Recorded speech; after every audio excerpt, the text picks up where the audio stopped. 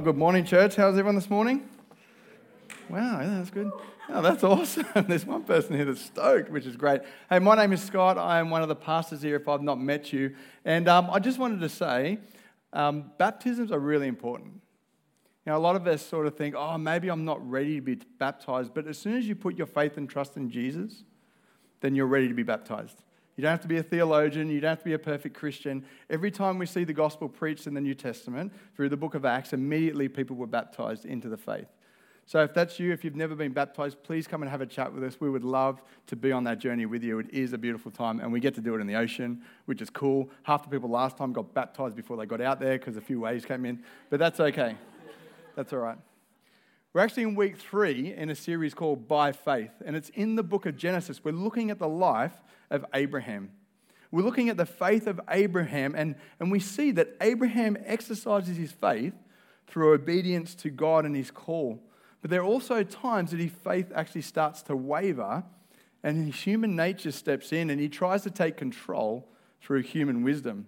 And today we'll be exploring one of these times when Abraham and Sarai take control of a situation, and what they do is they try and bring about the promise of God in their own strength. And unfortunately, this produces sin and division, but their sin does not and cannot stop the promises and the grace of God. So where we pick this up is in Genesis 16, verse 1. It says, "Now Sarai, Abraham's wife, had borne him no children. But she had an Egyptian slave named Hagar. So she said to Abram, 'The Lord has kept me from having children. Go sleep with my slave. Perhaps I can build a family through her.' Abraham agreed to what Sarai said. So after Abraham had been living in Canaan 10 years, Sarai, his wife, took her Egyptian slave Hagar and gave her to a husband to be his wife. He slept with Hagar and she conceived. When she knew she was pregnant, she began to despise her mistress. Then Sarai said to Abraham, 'You are responsible for the wrong I am suffering. I put my slave in your arms, and now that she knows she is pregnant, she despises me. May the Lord judge between you and me.' Abraham says that your slave is in your hands. Do with her whatever you think is best." Then Sarai mistreated Hagar, so she fled from her. Before we get into the message, I would like to pray. Would you please join me? Heavenly Father, we thank you for your word, but God, when we look in your word, sometimes there are these stories that are hard to understand, God, that's shown the frailty of the human nature and what we can actually do to each other. So Lord, I pray that you would help me preach this message with grace, with truth, and with love, Lord. That in the end they wouldn't look to me, but they'd only look to you, the one who brings life, and life in all its fullness. In Jesus' name, amen. Now, I remember when I first became a pastor at New Life, when I was a pastor over at Rabina. I'd been a pastor 3 months, and the Brisbane Presbytery had came to our church and said, "Hey, we want you to plant a New Life church in Brisbane. We're going to give you a place to worship in. It's going to be Albert Street. You can come into Albert Street, that amazing church right in the heart of the city, to do a New Life church plant." And our lead minister at the time, Stu Cameron, comes to me after I'd been a pastor 3 months and goes, "Scott, I think it's you." And I'm like, "What? Me?" He's like, "Yeah, there's no one else to go, so you're the best option." And I'm like, "Mate, you've never even heard me preach." He goes, "I'm okay with that. I'm not worried." I go, "You should be. You should be." And I remember just going, "All right, Stu," and I went away and I prayed about it, and I said, "God, unless this is you, I'm not going." Because even though it's a good plan, it doesn't mean it's your will. And I remember praying about it, and Craig, our worship pastor at the time, he was praying as well. And we both felt that Mike was meant to go. Now, Mike was our young adults pastor at the time, and so I threw Mike under the bus, and I said, "No, I think it's him." And it ended up being that God was sending Mike. So then Mike prayed about it, and he really felt God say, "I need you to go." You see, it was a good plan, but it maybe not have been God's plan. And a couple of years later, Stu came to me again and said, "The Twin Towns community have come to us and they want us to plant down there." This was a few years after, and they're like, "We think it's you." And I'm like, "Oh, here we go again." I'm like, "Cool, that's lovely that you think it's me, but I'm going to go away and pray and fast, because if it's God's will, then I'll go." And I really felt the sense of God saying, "No, Scott, I want you to go on this journey with me." You see, just because it's a good idea and the most reasonable one, and it's in line with God's word to preach the gospel, it doesn't mean it's always God's plan. If I went to Brisbane, that would have been an absolute nightmare. And what we find in this story of Abram, just because it's a good idea, this is what we find. And just because it worked, it doesn't mean it's a good plan. So, where are we at in the story of Abraham? Well, we're introduced to him in Genesis 12, where God calls him out of his own country and says, go out of your country, I'm going to give you a land, and I'm going to give it to you and your descendants. So he actually leaves not knowing where he's going. He had so much faith in God that he left his home, everything he knew, to go where he did not know where he was going, to a land he had no idea about, and this promise that he was going to have some kids. But a few years into this journey, Abraham's faith starts to waver at God's promise. And Abraham actually cries out to God and goes, look, you have given me no offspring. I don't have any kids. You made a promise to me and my offspring that you would give me this land, but I'm 85. I've got no kids. My wife is 75. She's barren. She's never been able to get pregnant, and she's past this childbearing age. You have not kept your promise to me. And as Mike preached so powerfully last week, God actually turns up and he manifests himself and makes a covenant with Abraham. And he walks the blood path. If you don't know what that is, you can go to last week's message. It's a really powerful message. But essentially what it is God is making a promise to Abraham to say, I will carry out this covenant. I'm the one who is going to make this covenant real for you. You don't have to do anything. I promise I will do it. And at the end of that, the scripture says that Abraham believed God and it was accounted to him as righteousness. So Abraham has this amazing encounter with God, and so he just waits on God and trusts God's timing and trusts that God will give him a child through Sarai. No, that's not actually what happens. The very next chapter, we find Sarai and Abram taking control of the promise and working out how they can make it happen. Genesis 16:1 says, now Sarai, Abraham's wife, had borne him no children, but she had an Egyptian slave named Hagar. So she said to Abram, the Lord has kept me from having children. Go sleep with my slave. Perhaps I can build a family through her. You see, before this moment, Abraham and Sarai, they were waiting on God to fulfill this promise through them. But now they're like, this ain't happening. We actually need to step in. God needs a little bit of our help. And humanly speaking, it was impossible for Sarah to conceive at her age. And we think we actually need to step in and make this happen. Francis Chan says that stress that some of us feel, it's lack of faith. It really is. There are times where we feel stressed about our situation because we actually don't trust God. We don't trust that God is involved or God hears or God wants to be part of it. So we feel this stress. And what they've done is they've taken faith out of the equation and they've taken human control. Now, there are two things I want to point out here. One, Sarah is actually trying to be a good wife. Sarah gets a bad rap here a lot of the time, but just think for a moment. Abraham is sharing with Sarai all these God moments, right? God speaking to him, manifest to him, going through the blood covenant with him, all these amazing things, and he's sharing that with Sarai, all these miracles, and she's feeling like, I'm the one who's stopping the promise of God to Abraham. She's feeling like a failure. She's feeling like she's the problem. And in her distress and wrestling with not being able to give birth her whole life, she comes up with this plan that would have been really hard for her to accept or even ask. She must have come to a place where she believed that God didn't want to use her and bring about the promise through her. And we see it in verse 2. It says, the Lord has kept me from having children. Can you imagine how she would have felt? Have you ever felt that way? Have you ever felt that God is absent from you, that God doesn't want to use you to bring about his plan and purpose? Have you ever felt useless? Well, for Sarai, all these feelings, this pain, this grief, and this lack of faith, they drive her to come up with this plan. And the second thing I want to point out is giving her servant to a husband to continue the family name was actually a common practice in this time and culture. Like in this culture, it was all about preserving the family name. And if you couldn't give your husband a male heir, then that was actually shameful in that culture. women were shamed because they couldn't either have children or have a son. And so they felt this shame and this guilt not being able to produce an heir for their husband. So often they would actually give their slaves over, give their maidservants over to the husband to continue the family name and adopt those children in as their own.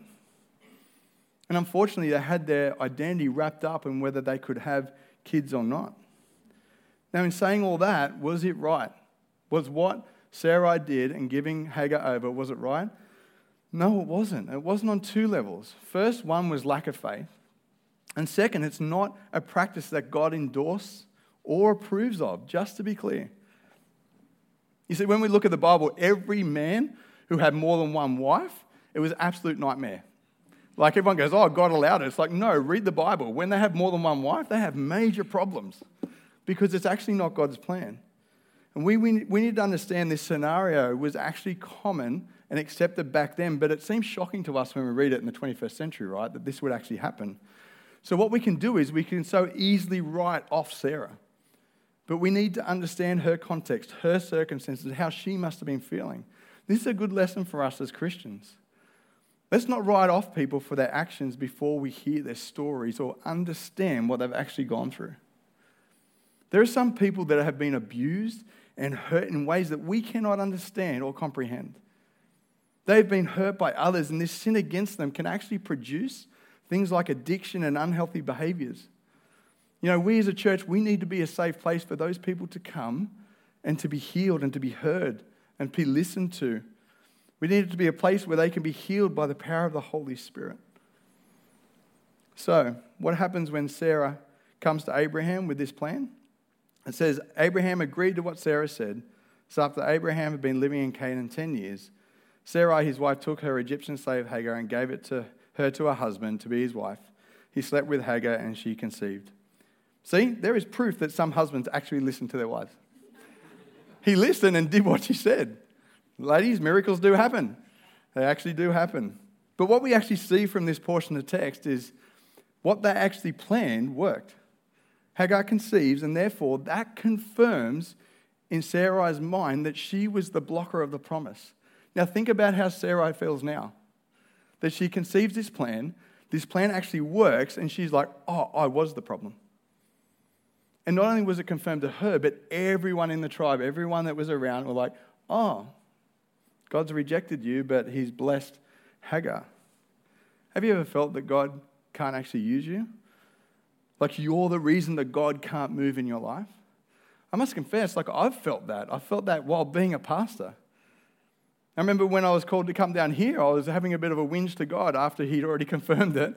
And I'm like, okay, God, you want me to go? And I'm having a whinge going, but I'm not like Mike. I'm not like Stu. I'm not a good leader like them. And God's like, so what you're saying is I can't do anything down there because of you. And there's this moment where I felt as though God couldn't use me because of my gifts and my talents. And this is how she must have been feeling. Here's the thing. We think that's humility, but it's also lack of faith. Lack of faith that God could actually use me. God literally spoke through a donkey in the Old Testament. So if he can use a donkey, then he can surely use me. He can surely use you. And now what happens is Sarah now thinks that she is the one holding back the promises of God, but at least the plan she came up with worked, right? Here's the scary truth. Just because a plan works doesn't mean it's God's will. You see, we can think that God is pleased with our human effort. Something went well or went to plan, but that doesn't mean God is pleased with it or it was his will to do that in the first place. You know, I could build a church of 1,000. There's silence because you're like, no, you couldn't. Your preaching is gross. Hear me out. I could build a church of 1,000. I could take business strategies. I could get up here and not preach the gospel, not preach the truth of God's word, and just tell you what you want to hear. Tell you that God wants to bless you and make you rich and healthy. I could preach that and have a church of 1,000.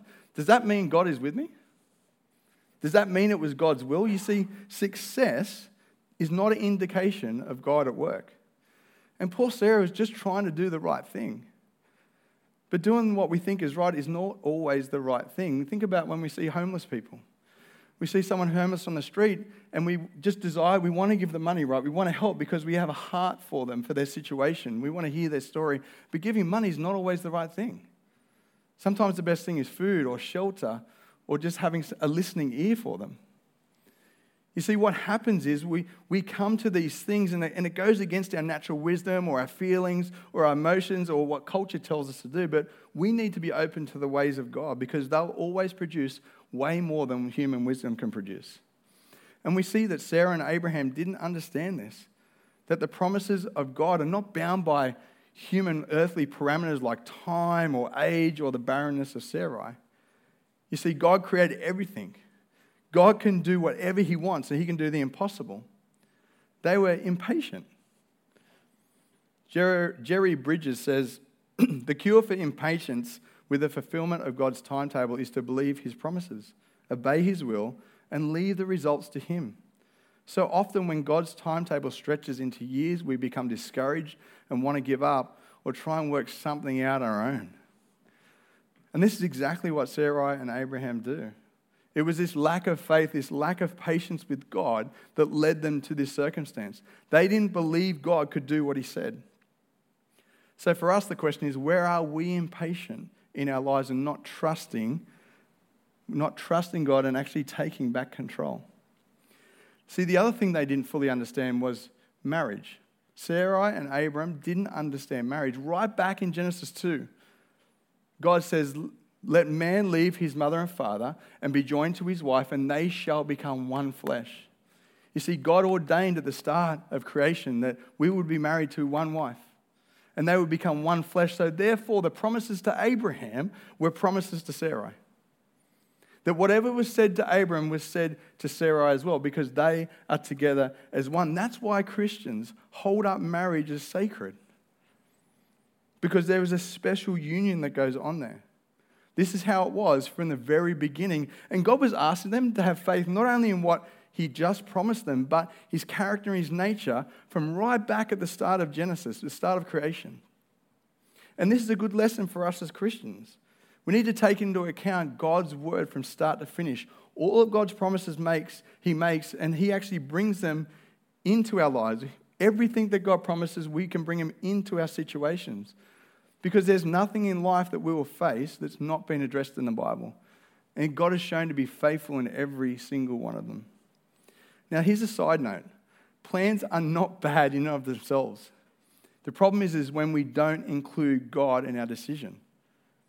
So I could have just ran off and planted that church in Brisbane, but we need to bring our plans to God. We make plans and we go, God, is this you or is it not? And there's no evidence that Sarah or Abram actually asked God's wisdom before going and doing this. So the story continues. Hagar is pregnant, and Hagar actually starts to despise Sarai. So she's kind of like, yeah, God's chosen me, not you. He's going to bring the promise through me. And this pride actually creeps into Hagar. And she starts demonstrating that to Sarai. And Sarai, it gets upset, right? And she says to Abraham, you're responsible for the wrong that I'm suffering. I put my slave in your arms, and now she knows she's pregnant. She despises me. It's like pain on top of pain for her. Like she already feels the pain of not being able to give an heir, and now the person that has is despising her. And Abraham's like, I don't want to be involved. I want nothing to do with this, right? He totally abdicates any responsibility. And he's like, look, do whatever you want with her. He just walks away from it like too hard basket. And so Sarah starts to treat Hagar badly. She actually starts to abuse her. You see, all of them fell into sin. Hagar's proud, Abraham's fully irresponsible and unloving, and Sarai starts being abusive. This is the fruit of not trusting God. And Hagar was so treated badly, so badly treated and abused, she actually runs away while she's pregnant. Could you imagine that? That you're pregnant and you're like, oh, this is so bad, I've got to leave. Just runs off into the desert. In Genesis 16:7, we read, the angel of the Lord found Hagar near a spring in the desert. It was the spring that is beside the road to Shur. And he said, Hagar, slave of Sarai, where have you come from and where are you going? I am running away from my mistress, she answered. And the angel of the Lord told her, go back to your mistress and submit to her. The angel added, I will increase your descendants so much that it will be too numerous to count. I love here that Hagar runs away, but God actively pursues her. God actually goes and finds her. God sees that she has been abused by Sarai and Abram, and he cares. He finds her. Even when she wasn't looking for him, he was actively pursuing her. And we can read this part of the text and think, oh, God's telling her to go back and be a slave. But that's not what God is doing here. God's actually calling her back into his covering, into his blessing, into his grace. Because if we remember this, how the story starts, back in Genesis 12, this is what God says. The Lord said to Abraham, go from your country, from your people and your father's household to a land I will show you. I will make you into a great nation. I will bless you. I will make your name great, and you will be a blessing. I will bless those that bless you, and whoever curses you, I will curse, that all the peoples of the earth will be blessed through you. God is actually pleading with Hagar, going, come back under the blessing. Don't be in the curse. Don't be cursing what I've done. Come back under your blessing. I didn't plan this for you. See, don't let the sin of others make you walk away from me and my blessing. How often do we hear that? How often we know of friends or family that have been hurt by the church or hurt by a Christian and they walk away from God because of that? We throw the baby out with the bathwater. We go, well, if that's what Jesus is like, I want nothing to do with it. It's like, no, Jesus is not like me. I am a sinful man. Don't throw away Jesus because of what I do, but this is what's happened here. She's walked away from the blessing of God, and God's going, come back. Don't let their sin pull you away. And so then it continues in verse 11. It says, the angel of the Lord also said to her. And what we learnt last week is if there's an introduction of a conversation and then it's introduced again, that means that that conversation stopped and we have a new conversation. So there was a period of time before that first part to this next part. So the angel of the Lord has said, go back under your mistress. Come back under the promise. And Hagar's silent. She's like, no. I'm not even going to answer that. And so the angel of the Lord pursues her again. And he says, the angel of the Lord said to her, you are now pregnant, and you will give birth to a son, and you shall name him Ishmael. For the Lord has heard of your misery. She gave this name to the Lord who spoke to her, you are the God who sees me. For she said, I have now seen the one who sees me. That is why the well was called Bir Lahai Roi. And it is still there between Kadesh and Bered. You see, God actually heard her cry, saw her afflictions, and he actually cares. See, Hagar was used and abused, and God saw it. And God's like, that's not my plan that you went through this. That was not my promise. And she understands that God sees her affliction. And here's the thing, God sees your affliction. It's not his plan that we have evil happen to us. God hears your prayers and God is active. Do you know the name Ishmael actually means God listens? So this name that he gives Hagar, he's telling her, I hear you, I see the pain you're going through. You're going to give your son's name. It's going to be God listens because I'm reaching out to you to let you know I see your pain. And through that name Ishmael, God actually wants to bless her. You see, God gives this promise to her and to her son that she would actually have a son. He goes, you're going to have a son. Now, there was no 12-week scan for gender back then, right? Like you had no idea what you were going to have until it actually came out. So God's like, let me tell you, I'm going to bless you. I'm going to bless you with a male son, and you're going to call him Ishmael so you remember that I actually hear you, I'm with you. And Hagar makes this beautiful declaration of faith that she has seen God and that he actually sees her. And I love that Hagar is Egyptian. I love that's in here right at the start in the book of Genesis.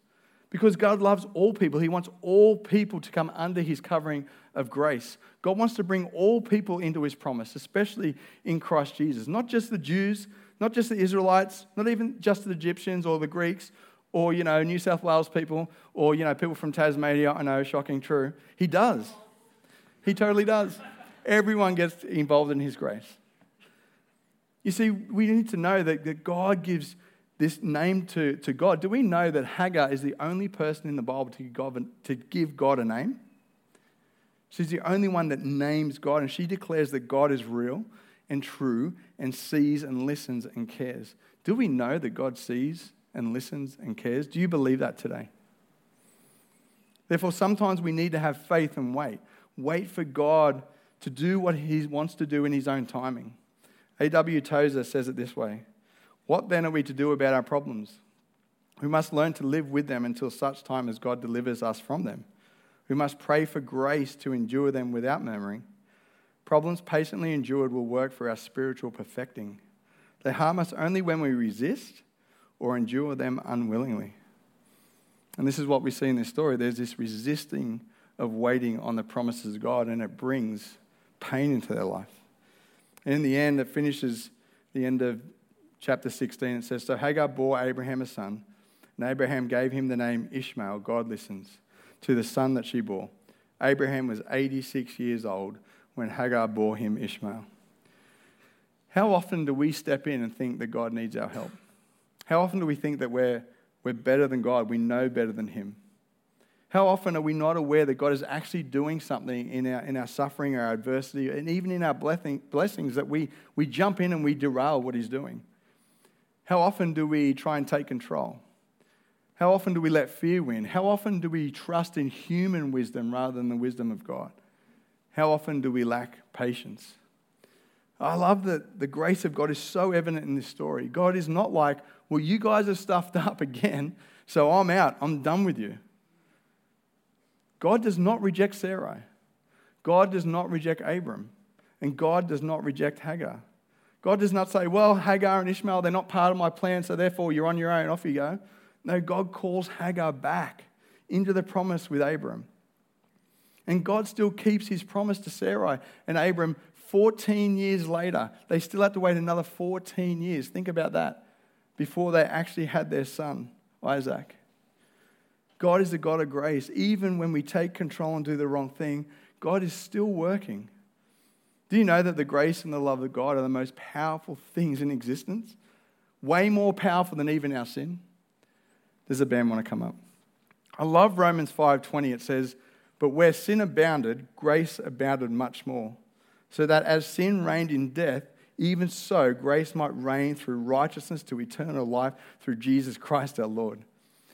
Where sin abounded, grace abounded much more. Where sin abounded in Abraham and Sarai's story, grace abounded much more. Where they walked away from the plan of God, grace came in and drew them back. And this is what I love about the gospel, that we are stuck in our sin. That each and every one of us have sinned and pulled away from God, not lived the life that God has called us to live, but God doesn't leave us there. Where sin abounded, grace abounded much, much more. There is no sin that you have ever done that outdoes the grace and the mercy of God. And that's why Jesus came as a man and died on the cross for you and me to restore us back into relationship. God loves us so much, he's not leaving us in the heap. He goes, I'm going to step in. I'm going to become human. I'm going to take upon me your sin and the sin of the entire world, and I'm going to nail it to a cross. And when I go to the grave, I'm going to bury it. And when I rise again in victory over sin and death, I'm rising on your behalf. And this is what we see in baptism. As a representation of what Christ has done, we are dead to sin. All of our sin is buried with Christ. And when we come out of the water, we are new creations in Jesus. That we receive the victory that he bought for us on the cross and in and through his resurrection, that all who repent and believe will be forgiven of their sin. We can't do it. Only Jesus can do it for us. Zechariah 4:6 says, "Not by might nor by power, but by my Spirit, says the Lord of hosts." It's not by human power, it's not by human might, it's only by the Spirit of God. Oh, if only Sarai and Abram had the scriptures that we have today. When God makes a promise, he's the only one that can bring that promise into being. We do nothing. God does it all. And we see that in the cross and the resurrection of Jesus. We're just asked by God to trust, to have faith that God will do what he said he would do. And we have assurance of that in Jesus Christ. And no matter what we do, God is sovereign. He will bring about his plan and purposes for humanity through Jesus. He will. Praise God for that. Because if it was up to me, I would surely stuff it up in my human wisdom, just like Abram and Sarah did. But God promises to restore all things in the end. The question is, will you trust and be patient? Will you continue to obey and trust in the waiting? Will you continue to bring the kingdom of God on earth as it is in heaven until he returns? Will you see God's plan and wisdom? Seek them. Seek his wisdom above all else. Will you put your faith in a faithful God? You see, God calls us into faith. He calls us to exercise our faith in obedience to his word, not in human wisdom or power, but in the wisdom and the power of God. You know what? Some of our greatest blessings come with patience. Augustine says, patience is the companion of wisdom. Do you know what comforts me about this story? That sometimes our faith is strengthened through our mistakes. Because God uses them to teach us to trust him more and more. Take every opportunity, whether good or bad, to increase your faith in a faithful God. Would you please join me in prayer?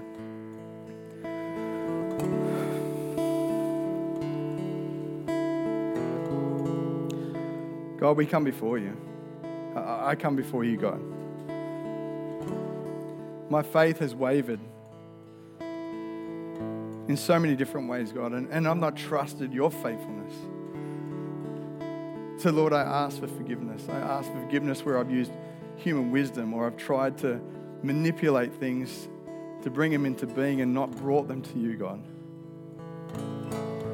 And I stand here on behalf of the congregation, Lord. We've all done this.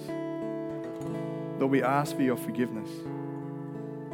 But Lord, we ask for the power of your Holy Spirit to transform our minds in Christ Jesus, that we would always put you first, that when we make plans, we'd bring them to you and go, God, is this what you want? Teach us, Lord, to have patience, the fruit of the Spirit, to trust you, to know that you are with us, that you hear us. And Lord, there are some of us here today that have been hurt, that have been abused, and they feel as though you're distant and you don't know and you don't care. God, I pray today would be a lesson that you do care. That they can know that you are with them, that it breaks your heart that they've been hurt, but you are a God who listens. God, I pray that you would comfort them, that you would strengthen them to endure what they are facing, God. But I pray also, Holy Spirit, you would bring healing to the heart. Bring a deep healing in the midst of their soul, God. That they would testify that you are a God who hears and you are a God who sees. And you might be sitting there and you might not have felt that God's grace was for you, that you've never put your faith and trust in Jesus. And I want to tell you right now that God is here. And he's holding out a hand saying, where sin abounds, grace abounds much more. I just want to call you home. I just want to have a relationship with you. I just want to forgive you. Come in to my blessing. I love you. I want you to be my son or my daughter. I've done everything needed. And you can just simply pray this prayer and just thank God and say, God, I'm a sinner, but I thank you for your grace.